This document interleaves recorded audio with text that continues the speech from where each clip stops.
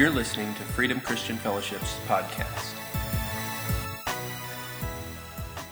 As we've been going through a series in Lent, as we focus on some attributes of why Jesus came, this morning I want to talk to you about the extent of the grace of Jesus and why he came to the earth.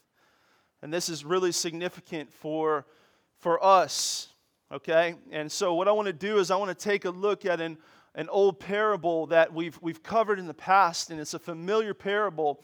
But I want us to, as we go through here, we're going to talk about two things. Is that we're going to talk about the extent of the love of Jesus and why he came to earth and what his grace covers. But then we're also going to look at how our hearts have to be aligned with that truth and the importance of it. And this is a rather simple message, in all honesty. This is something that we kind of all know, but it's a fresh reminder of this grace, especially at this time of year. There's probably not a better time for us to be reminded of this truth, if we're honest, and to really let the Holy Spirit speak to us and maybe challenge us, because this will definitely be challenging. And so the parable that we're going to look at today is the parable of the lost son in Luke 15. And I'm going to give you a scripture reference, but I'm not going to read all of it. I'm going to paraphrase most of it and pay attention to some certain parts. In Luke 15, verses 11 through 32, this story is very familiar. Jesus tells a story about a man who has two sons. And basically the way that we read this is we kind of see it like this. We see it as a good son and a bad son. Now anybody with kids might get this, right? There's always one. I'm just kidding. I've got 5 and I've got none. Thank you, Jesus. I really have great kids. I'm kind of wondering how that happened too. But so we read this parable and we look at it like that. We see there's a good son and there's a bad son. Well, why do we think that? Well, in case you don't know the parable, the parable is what it means is a story. It's a story that Jesus told. It's not true. It's not something that actually happened, but Jesus told it to bring out a point.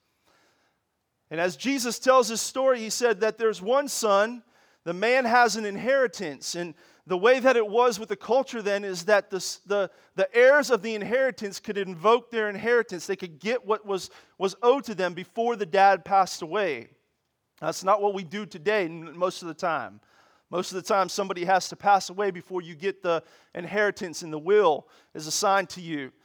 But here in antiquity, what we see is this, is that they could receive it. So one son, what we call the bad son, right?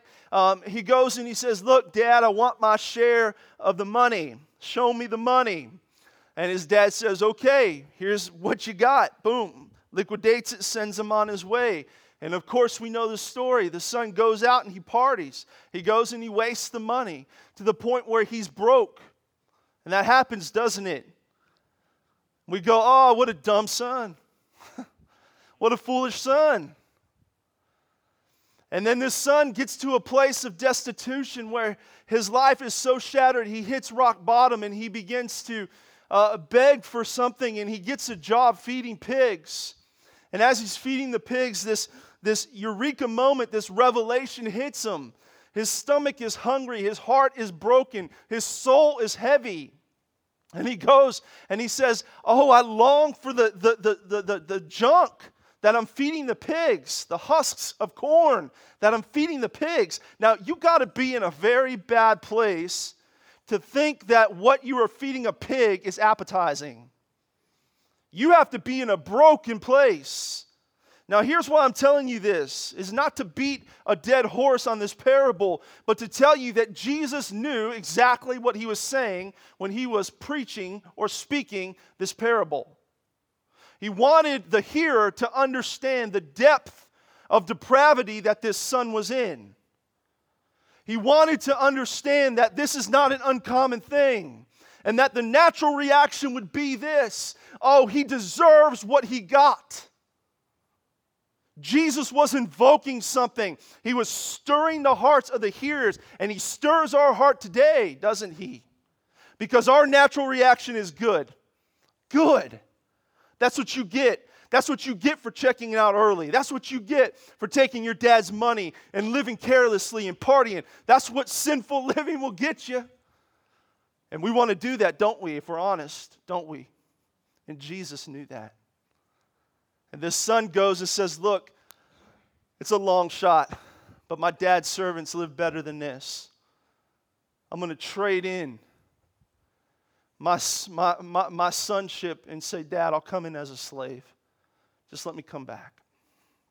And the story goes that the son, and he does the walk of shame like none other. And his head is dragging, and his body's dragging. But there's a different position that Jesus switches to that's beautiful and it's marvelous. And it should make you tear up, and it should bring some joy to your heart, because there's somebody else that's waiting. And the person that's waiting is the Father. And if we could see this in terms of today's movies, what we would see is a dad that went out to the edge of his property, to the gate line of his property every morning. And maybe he grabbed his cup of coffee. And maybe he brought out his dog down to the fence line and let him run. And he would just stare out into the distance of his property. And his older son might wonder, hey, why is Dad doing that? And the servants may wonder, why is the master doing that? But in the master's heart, in the father's heart, he knew exactly what he was doing, is that he was looking for somebody, wasn't he? And on the day he saw what he had been looking for, day in and day out, maybe when his dejected son comes limping back to him, Jesus tells a parable that this man, the master, the father, breaks out into a sprint and runs after his son. And he begins to rejoice. And he looks at him, and the son says, Dad, I've been a bad son. I've been foolish. I want to be a slave. And he looks at him and says, no way. It's impossible. Now listen, stop. Oh, man. I'm not going to run on chairs. All right. Listen, Jesus knew what he was saying. Thank you, Jesus. Who's the master? Who's the father in this story? It's God. Who's the lost son? It's you and me. Who's the good son? It's you and me too. See, Jesus knew what he was saying. He said, there's no way in the world that you could ever be anything less than a son to me. It's impossible. Because you came from me. I redeemed you. I bore you. You are mine. You'll never be a slave. And so the story goes, the parable goes on as he kills the fattened calf. He puts his robe around him, his ring on his finger. He restores his identity. He throws a party. And then this is where I want to come to today, is the position of the older son. In verse 25 of Luke 15, Scripture says this, meanwhile, the older son was in the field. When he came near the house, he heard music and dancing. So he called one of the servants and asked him what was going on. Your brother has come, he replied, and your father has killed the fattened calf because he has him back safe and sound. The older brother became angry and refused to go in. So his father went out and pleaded with him. But he answered his father, look, Dad. And you could just see his positioning in this. Look, Dad, you don't get it. You don't understand what's going on. You don't understand that this isn't just something that is upsetting to me, but it's offensive to me in my core. Look, all these years I've been slaving for you. And I never disobeyed your orders. Boop. Park the bus. The positioning of the older son has been off base for a long, long time. Jesus is striking a parallel here, and it has two implications, and I want you to hear this. We're just digging a smidge deeper into this parable really quick, because he understands his audience, and he knows he's speaking to Jews, and he understands that they think that they belong to God through certain things that really didn't connect them into him because they could not see Jesus as a Messiah. But he's also speaking to our hearts. And he's speaking to the positioning of our heart that sometimes we can gather and get on us when we don't appropriate the love of the Father even though we are in his house. Because the language of the older son is profound. is profound. He says, Dad, I've been slaving. Whoop. You have been living in the house of a man that never one time considered any of his children a slave. And he proves it and verifies it through the rebellion of the younger son when he comes back and reaches out to him and wraps him up and says, you'll never be a slave.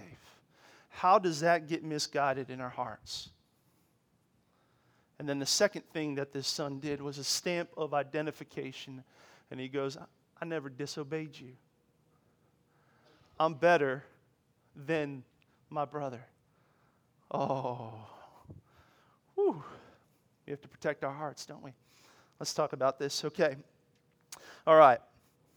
So we see here these different people. And I want to suggest to you this morning again that the master, the Father, is Jesus. It's God. It's a reflection of the love of God. It's a metaphor for his heart, for us, for creation, for humanity, for that which he loves. And again, as far as the sons go, we are both. We have been far from God, but some of us have been in the church or been in the faith and our journey so long that we've lost touch with the lostness of our past. We've lost some touch on that big picture of grace, haven't we? And in order to understand the perspective of the magnitude of why Jesus came, and this is where I want to get to today, is understand why Jesus came and what he came to do and what brings joy to his heart, then we too have to have a shift in our own hearts. And it has to do something. It has to move us. It has to move us. So let's talk about this.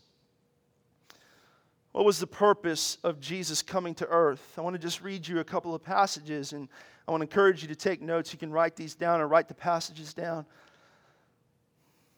In Luke 19:10, we see that one of the reasons why Jesus came was to save those who are lost.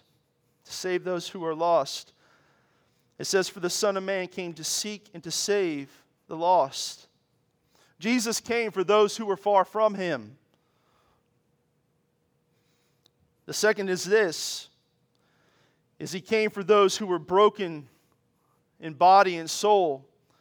And in Mark 2:17, it says this, on hearing this, Jesus said to them, it is not the healthy who need a doctor, but the sick. I have not come to call the righteous, but sinners. Do you see a trend building on why Jesus came to earth? In Mark 10:45, this is what we see, is that Jesus came to ransom his life. It says this in Mark 10:45, for even the Son of Man did not come to be served, but to serve, and to give his life as a ransom for many. And this conversation happens in conjunction with a conversation with James and John. And this is why this is significant, because if we want to look at it in this perspective, I want you just in grace to see this, is that this is what we would call an inside church conversation. And James and John, who were two dear, beloved disciples of Jesus, they come and they ask him, hey, Jesus, when it all goes down and you're in heaven and all that, can we be at your right and your left side? And I love Jesus' response. My response would have been way different. I'd have been like, shut up. Get out of here. Go make a sandwich or something. Go find Martha. I don't know. Like, it would have just been totally different. But Jesus has an astounding amount of patience with these guys. And he basically explains this, and he bookends it with this statement. And he wants them to understand the nature and the purpose of his coming, and therefore the nature and the purpose of the kingdom, which is the extent to us. And he's saying, listen, that if your hopes are to be elevated within the kingdom, that you're seeing things the wrong way. Because this is the reason why I came, and thus should be your motivation. For the Son of Man did not come to be served, but to serve. And to give his life as a ransom for many. And he was letting them know that if you're going to follow me, there's a couple of things that you have to understand, that the keys of the kingdom and why I came and what's in my heart and the purpose of why I came and the purpose of the kingdom is this, is that you hide your life in my life. I'm not living inside of your life. You're living inside of my life. And in the same way that I laid down my life, you're laying down your life. And in the same way that I'm laying down my life to ransom my life for many people, so I will ask of you. Sometimes it's not easy to hear, but the truth is there. Jesus came for the brokenhearted and the destitute in spirit. Luke 4:18 and 19. This is a quote from the book of Isaiah here in the Messianic prophecy that Isaiah wrote. And Jesus was in the temple, not the temple, the synagogue. He was in a place of teaching, and he grabbed a scroll. And he reads from it, and he says, "The Spirit of the Lord is upon me, because he's anointed me to proclaim the good news to the poor. He has sent me to proclaim freedom for the prisoners and recovery of sight for the blind, to set the oppressed free. Proclaim the year of the Lord's favor." He sets it down and he says prophetically of himself, a fulfillment of himself. Today this has been fulfilled in your hearing. Saying, this is what I came to do. This is what I came to do, is that I'm focusing in, I'm looking in on those who are broken, those who are bound, those who are in captivity, those who are blind, both not just in their spirit, but we'll see over and over again in their physical eyes too. It's amazing what Jesus did. How many blind eyes Jesus opened. To set those who are oppressed free, to proclaim the year of the Lord's favor. It's amazing, and I hope that you see a trend, and we understand that there's many things that Jesus came to do, but we know this, that at the hub, the nucleus of why Jesus came, it was to bring those far lost, broken, hurting, those who are poor in spirit close to Him, that they would know the love of the Father, to redeem fallen mankind. How does God see the lost? This is important for us to hear. In this same chapter in Luke 15, that this parable of the lost son exists, there's two other parables that are also there. And they also are about lost things. The lost sheep and the lost coin. We talked about this a few months ago in our series on parables. And I'm not going to regurgitate all of these parables to you, but you probably know them. Some of you know them. A man had 100 sheep, one got lost. He left the 99 to go after the one. He rejoices and calls his friends when he finds the one. A woman has 10 coins, loses one. She sweeps and cleans her house. Anybody ever lose the remote? Yeah. You know what I realized? Sidetrack just a second if I can. I don't bunny trail often, but when I do, it's important. I know I'm tardy to the party, guys, so you can make fun of me. I just now realize my phone is my remote. And I said, thank you, Jesus. Lord, I praise you. Because my kids love to play a game with me. It's called Hide the Remote in Places I'll Never Find It. And so now that I know that, I'm so much happier inside. It's beautiful, okay? All right. This woman, sorry, you guys are like, that wasn't worth it. We all have that app, and we've had it for months, so duh. This woman loses 1 coin out of 10. She searches. She turns her house upside down. She finds it. She rejoices. She calls her friends. She has a party. This is what I want you to see, because it's almost verbatim the same phrasing that you see after both of these two parables is Jesus' explanation on the reflection of His heart and heaven's heart in light of this. And in Luke 15:7, He says this after the lost sheep, "I tell you, in the same way, there will be more rejoicing in heaven over one sinner who repents than over 99 righteous persons who do not need to repent." And then after the lost coin in verse 10, Luke 15:10, He says this, "In the same way, I tell you, there is rejoicing in the presence of angels and the angels of God over one sinner who repents. How does Jesus value the lost? They are preciously precious, very precious, insanely precious to Him.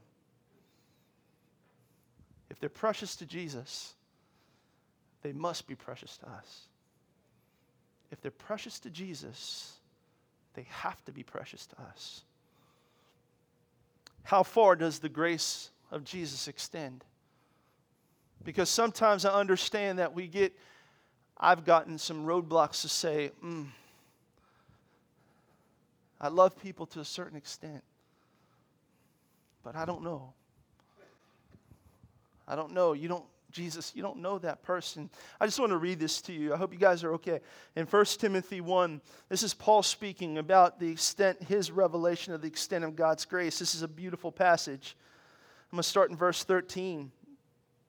Paul's speaking about himself, and he says, even though I was once a blasphemer and a persecutor and a violent man, I was shown mercy because I acted in ignorance and unbelief. The grace of our Lord was poured out on me abundantly, along with the faith and love that are in Christ Jesus. Here is a trustworthy saying that deserves full acceptance. Jesus Christ came into this world to save sinners, of whom I am the first or the worst. But for that reason I was shown mercy, so that in me, the worst of sinners, Christ Jesus might display His immense patience as an example for those who would believe in Him and receive eternal life. Now to the King, eternal, immortal, invisible, and only God, be honor and glory forever and ever. Amen. Wow. You don't get a better description of the depth of the grace of God, the place to which the grace of God will go to rescue somebody, than this description from Paul's own life. A blasphemer, a persecutor, a violent man. We read about this in the account of Acts, don't we? We know he's the one that spearheaded Stephen's stoning. We know he was a killer of Christians. We know he persecuted the church. We know he was a Jesus hater. He was open and zealous about it. But he says this, the grace of our Lord was poured out on me abundantly, along with the faith and love that are in Jesus Christ.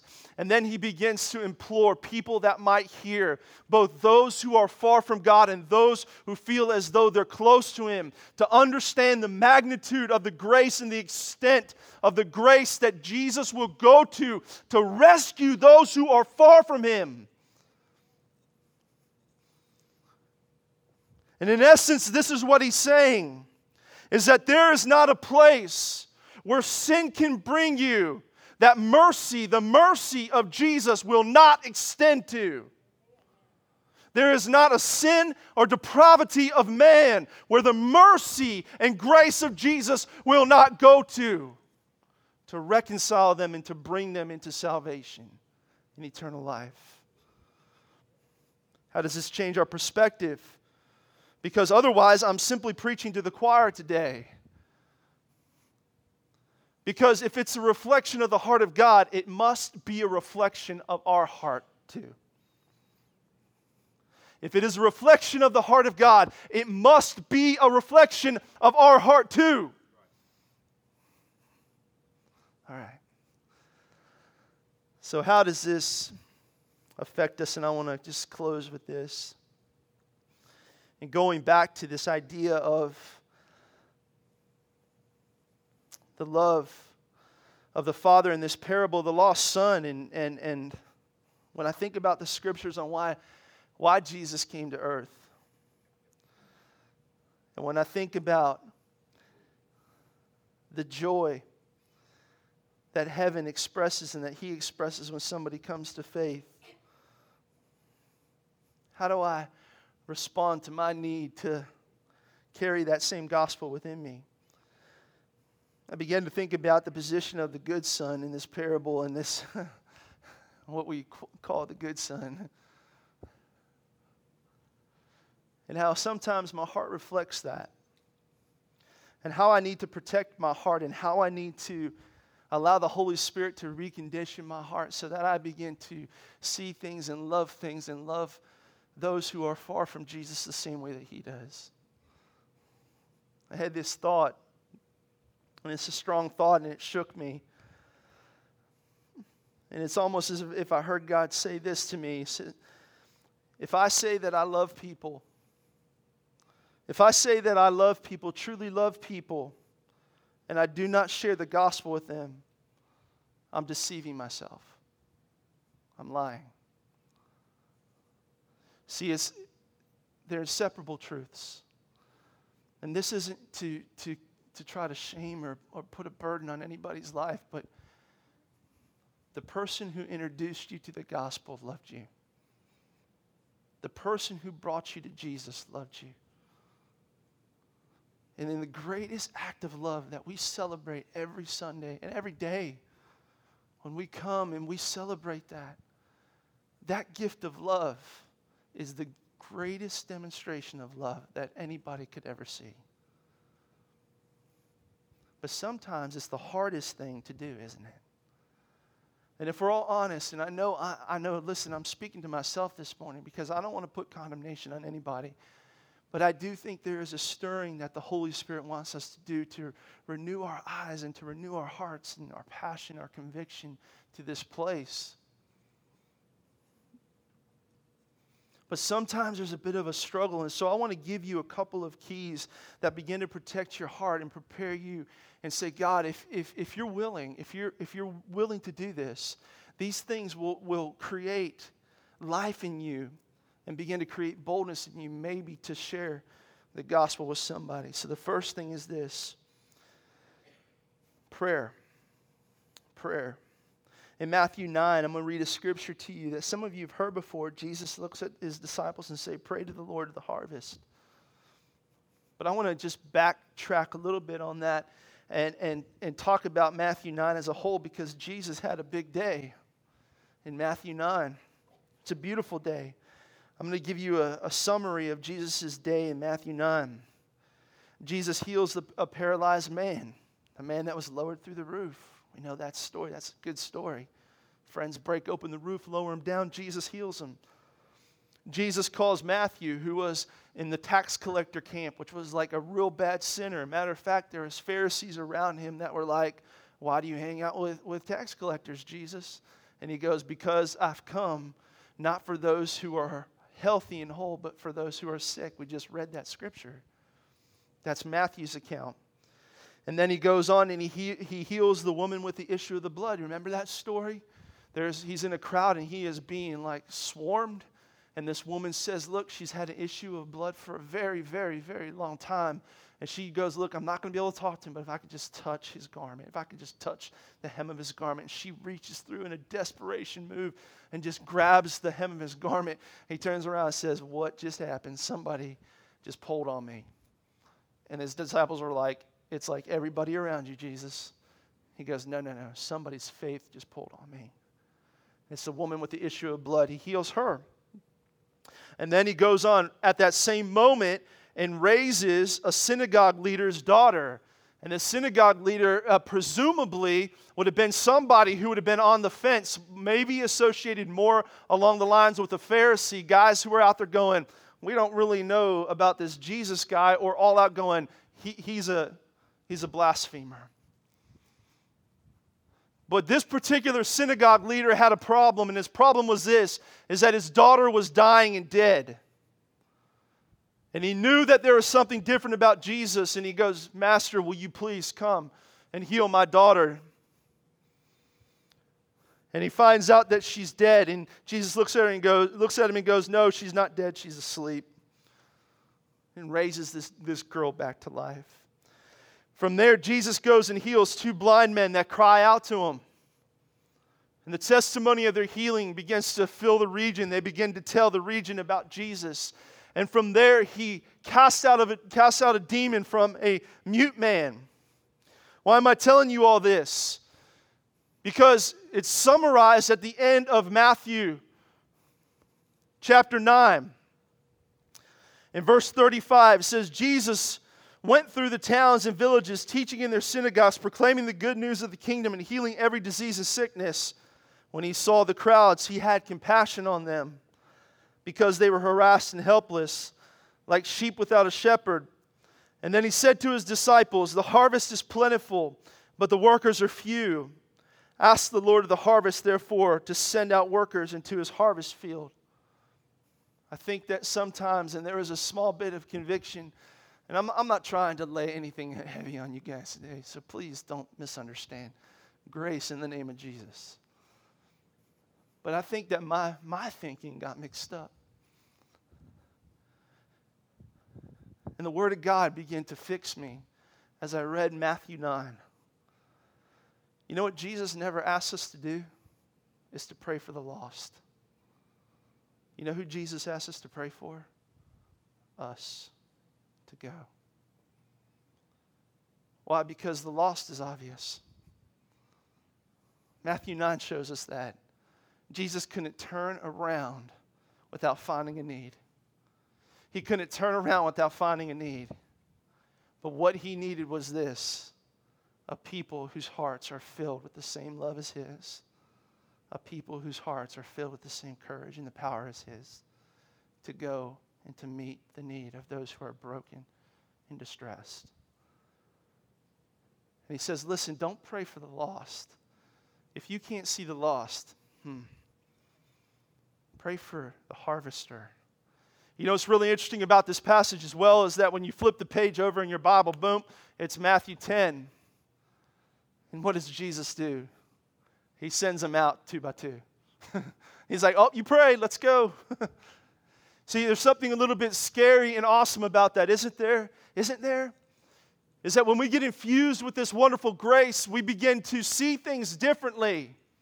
I'm not kidding you guys that if you pray this prayer, it's a bold prayer. It's a dangerous prayer. That if you pray, God, begin to fill my heart with that as a harvester. Begin to prepare my heart as a harvester. Give me eyes to see. Begin to fill my heart to see the compassion and have compassion and see the brokenness of other people. What's going to happen is you're going to be at the McDonald's drive-thru and all of a sudden you're going to see something. You're going to be at the line at Starbucks and you're going to see something. You're going to be in your workplace and that person who's always been talking to you, when they say the next thing, you're going to see something different. And it's going to provoke you. And it's going to give you an opportunity. And the reason why Jesus said this, just said, look, pray for the harvesters. Pray to send out harvesters. Pray for those who carry the weight of my power on them.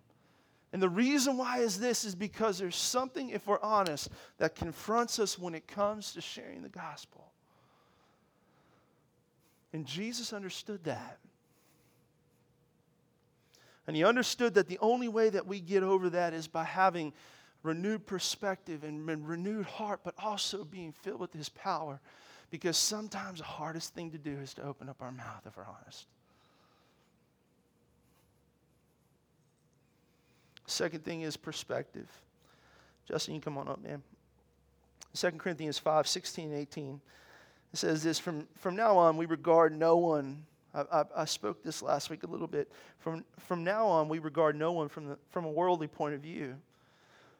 Though we once regarded Christ in this way, we do so no longer. Therefore, if anyone is in Christ, the new creation has come, the old has gone, the new is here. And all this from God, who reconciled us to himself through Christ and gave us the ministry of reconciliation. In order to love and to love the lost, in order to go to the lost, we have to see the lost the way Jesus does. And Paul writes this here in just a very poignant and powerful way. And he says this, no longer do we regard anyone from a worldly point of view. And when you look at this word in the Greek, what it is a perspective specifically around the way a Jew would look at a Gentile. Again, just digging a little bit deeper here than the surface, is that Paul understood who he was writing to. He was writing to, in part, a group of people who came out of or were still in the Jewish faith but had accepted Jesus as Messiah.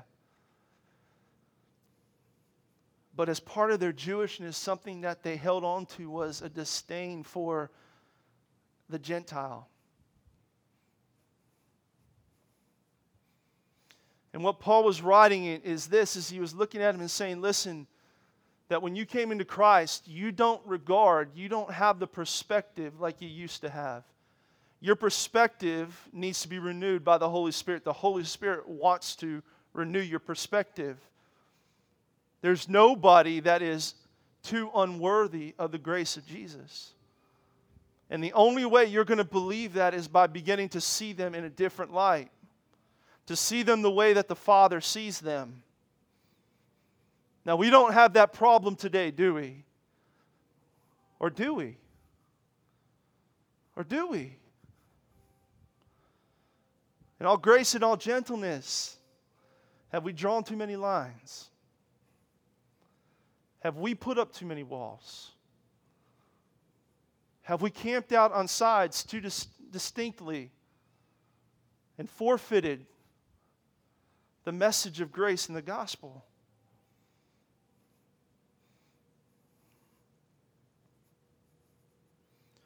Have we decided to protect the kingdom? That's not the kingdom of grace, the kingdom of God, the kingdom that Jesus came to bring. I don't know. We live in a tough world, don't we? We live in a divisive world, don't we? We live in an opinionated world, for sure. But one thing I'm going to tell you is this, that if our heart or our language or our perspective ever gets tainted from anything other than the picture that God has for people, then we've lost track somewhere.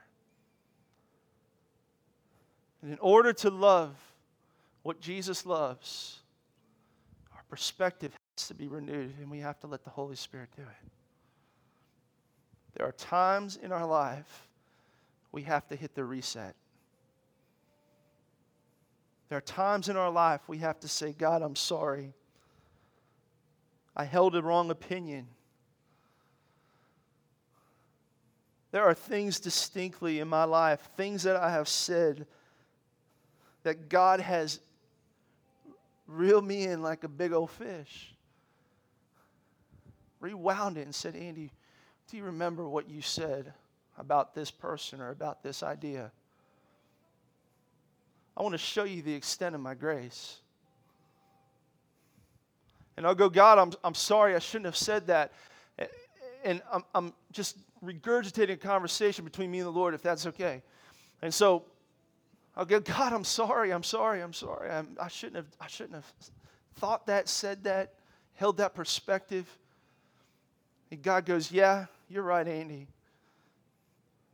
But you didn't just become offensive or create a line that you shouldn't have. You put a restriction on my grace. And that's not okay. See, because anytime we define things through our opinions, through our nature, through whatever, our experiences, all that stuff, and they don't line up with the grace of Jesus, we're not just creating a line or a border or a wall between us and somebody else. What we're doing is that we're also putting a restriction on where we are willing to extend the grace of Jesus.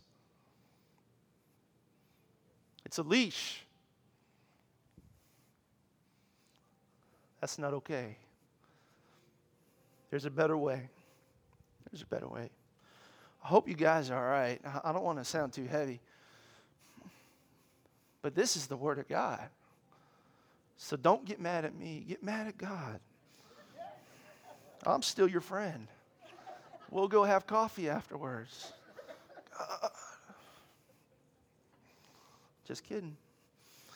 Pursuit. The last one is pursuit. Just reading a little bit further down in 2 Corinthians 5, 19 through 21, it says this. Paul goes on and says that God was reconciling the world to himself in Christ, not counting people's sins against them. And he has committed to us the message of reconciliation. We are therefore Christ's ambassadors, as though God were making his appeal through us. We implore you on Christ's behalf, be reconciled to God. God made him who had no sin to be sin. Thank you, Jesus. So that in him we might become the righteousness of God. What a beautiful thing. Our calling is sure. the motivation that will bring, the calling that will bring joy to your life is sure. And it's this: be somebody who carries the ministry of reconciliation. And that means this: there will come a time if you ask the Lord, make me a harvester. Set my eyes in the place where I see people the way you do, and I don't have a limit on the grace. There's going to come a time where you get to share your story of what Jesus did for you. There's going to be a time that maybe you get to pray for somebody. And I want to tell you guys, listen, I know that sometimes this message, the tone of it can be misimplied. But I want to say that Freedom Christian Fellowship is doing this because I hear testimonies of people in their workplaces taking the opportunity of God opening up doors and sharing with people and praying with people. And I want to tell you to keep it up because this is a calling that we all share together that brings us great joy. It brings fulfillment in your life. And we'll say, keep up the good work and keep going. Don't stop. And here's why: because this is how we partner with the glory of heaven. This is why Jesus came. This is what matters to Jesus. This is what pleases His heart. This is what heaven rejoices for. And this is what we get to partner with Him. Do you know, most people don't know this, that there are crowns, like, Miss America, Miss Port Neches, whatever you want to be, right? Crowns. I went to one of those actually not too long ago. They're fun. That girl gets my niece got a crown. She was like, that's right. She was so humble and so sweet. But if it was me, I would have been like, that's right. It's my crown. Try to take it. I'd have been negotiating a 5-year reign. Like, come on, let me just stand for a while. There are crowns. I just wanted to make y'all laugh for a minute. There are crowns, as the Scripture says, that we receive on this earth, that when we go and we take our last breath and we stand before Jesus, that we're going to lay at His feet as glory to Him, to say, oh, this was yours, because in the presence of the beauty and the majesty of Jesus, we're going to be overjoyed to lay it down. And one of those crowns is the crown of a soul winner. Somebody who tells somebody about Jesus. That's all that means. There's only 5 of them, y'all. One of them is a soul winning crown. It matters to Jesus. And so we have an opportunity. Let me step back for a second, because sometimes I struggle with this. There have been times that I know I have missed. Oh, I missed it. I'm going to be honest with you. There was a time last week, I was at a gas pump and a guy kicked up a conversation with me. And he started telling me about his life. I did not even ask. He said, most of my family thought I'd be dead by now. I'm just out partying. And I felt that, I said, man, no, man, you're going to live a long life. Finished pumping my gas, and I put it in. And as he drove away first, and as I got in my car and I pulled out the gas station, I said, it wasn't the conviction of the Holy Spirit. The Lord was saying, I wanted you to speak, but the conviction of my heart was like, Andy, you missed it. You missed it. I know God's grace is bigger than that. But you know what Jesus wanted to do is He wanted to partner with me in the joy that heaven celebrates, because that person needed to hear. I said, oh Lord, I am so sorry. But we'll get them next time. And even if I sound stupid, I'm going to try. Because I understand that sometimes that little bit of hesitancy, man, it's hard. So this is what I want to tell you. Listen, if you're learning to fish, start in a little lake. Put a little worm on your hook. Don't even throw it out. Drop it over the edge. Maybe the words that you share are, hey, come to church with me. Or, hey, I'm going to pray for you. Or, hey, I know that God loves you. And that's it. And as your confidence builds, maybe you throw it out a little further and you go, look, I've been praying for you. And I want you to know that you're in my heart. And I want you to know that God thinks about you. And then maybe you throw it out a little further and there's an opportunity to sit down with somebody at lunch or to have a moment that just seems unpredictable and odd. And you go, I want to tell you what Jesus did in my life. And here's what happens when you get to that moment. Is I don't want you to think about your words. I want you to let it rip. You don't bang the Bible at them. You don't start showing them in Scripture all the things. I want you just to share in your heart in the simplest, most authentic way what Jesus did for you. That's how easy it is. That's what Jesus asked us to do.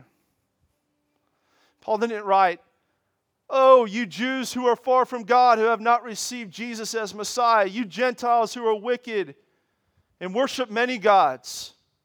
Let me show you over and over again through history, through the philosophers, and through the Bible what God says. And what he says is this in 2 Corinthians 5. He says, I implore you, the one who reconciled me, and this is my story, is that if he could save somebody like me, the chief, the first sinner, then he can save you. There's not an extent of your sin that grace won't cover. I implore you. And if we would all pray that and say, God, would you begin to create fresh vision inside of me and open my eyes to see, I promise you the Holy Spirit will. He will. He will. And oh, what fun we will have. What joy we will have. What life will come to us when we begin to get out there. It is way more fun to be on the court than it is to be on the sidelines. Amen. Let me pray for you. Father, I thank you in the name of Jesus, again, for the gift of your beautiful grace. Oh, you've been so good. And you are so good.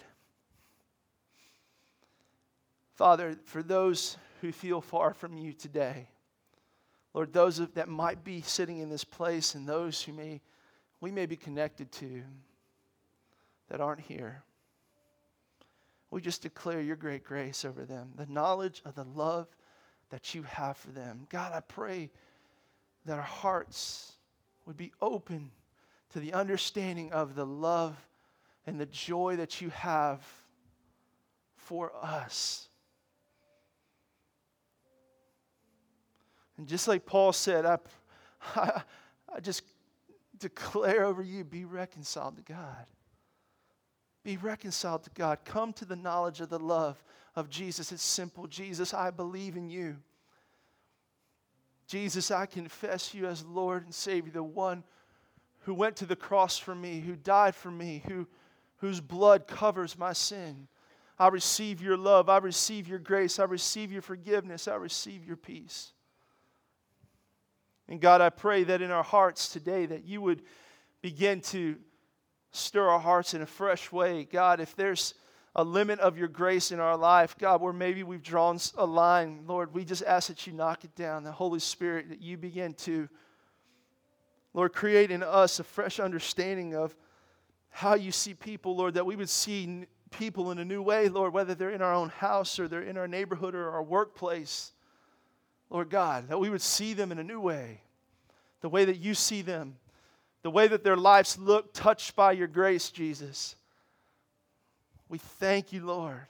We ask for boldness, God, that as we pray for ourselves, that we would be the harvesters, that you would give us eyes, Lord, but you would give us courage, Lord, that you would begin to help us see, Lord, and speak when we need to speak, God. Even if it's as simple as just come to church, or if it's, hey, I'm praying for you. Lord, if there's an opportunity to share our story, just to just to say something, God, in lines with our story that might bring life and bring the truth of who you are, Jesus, to somebody, then give us boldness, God. Lord, ignite us for the things that you are passionate for, and Jesus, the things that you came to earth to redeem and to save, Lord, because we were all them, Lord. We were the bad son and the good son. And we thank you that your position is the only position that did not change. Today I declare over every person a fresh touch of your grace and your love, Jesus. Let it overwhelm us. God, I thank you for the testimonies that are flowing from this place. And Lord, I just thank you for courage and strength for that to keep going. Lord, and joy to be connected in, Lord, with a change that we see that comes from you, Jesus. Amen. Amen. Amen. Won't you stand to your feet?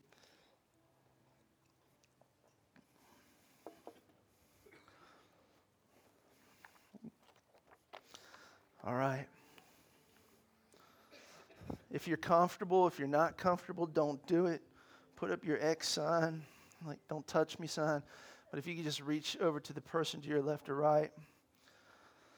Don't make it awkward or weird, please. If somebody doesn't want to be touched, don't touch them. But I just want you to say thank you, Jesus, for this person on my right and on my left. God, we thank you for the beautiful family at Freedom Christian Fellowship, Lord. Father, every need that they carry, God, whether it's a need in their physical body or their soul, Lord, their future, their finances, whatever it is, Jesus, we ask you to meet by your grace and by your strength and by your resource. And Lord, I just thank you, Father, for your Holy Spirit flowing through each person. Just a fresh touch of your Holy Spirit, I pray over every person, a revelation of your love for them, and that you pursue. Lift up every head of those who are broken or dejected. Cause everybody's eyes to see the fullness of your grace. To let your mercy overshadow them, I pray, Jesus. Amen. Amen. Amen. Amen. All right, listen, don't forget, next Sunday we'll have our Easter service. Invite somebody at 10:30, and then for those of you that want to get up early and join us at the park, 7:30 in the morning. We'll see you next week.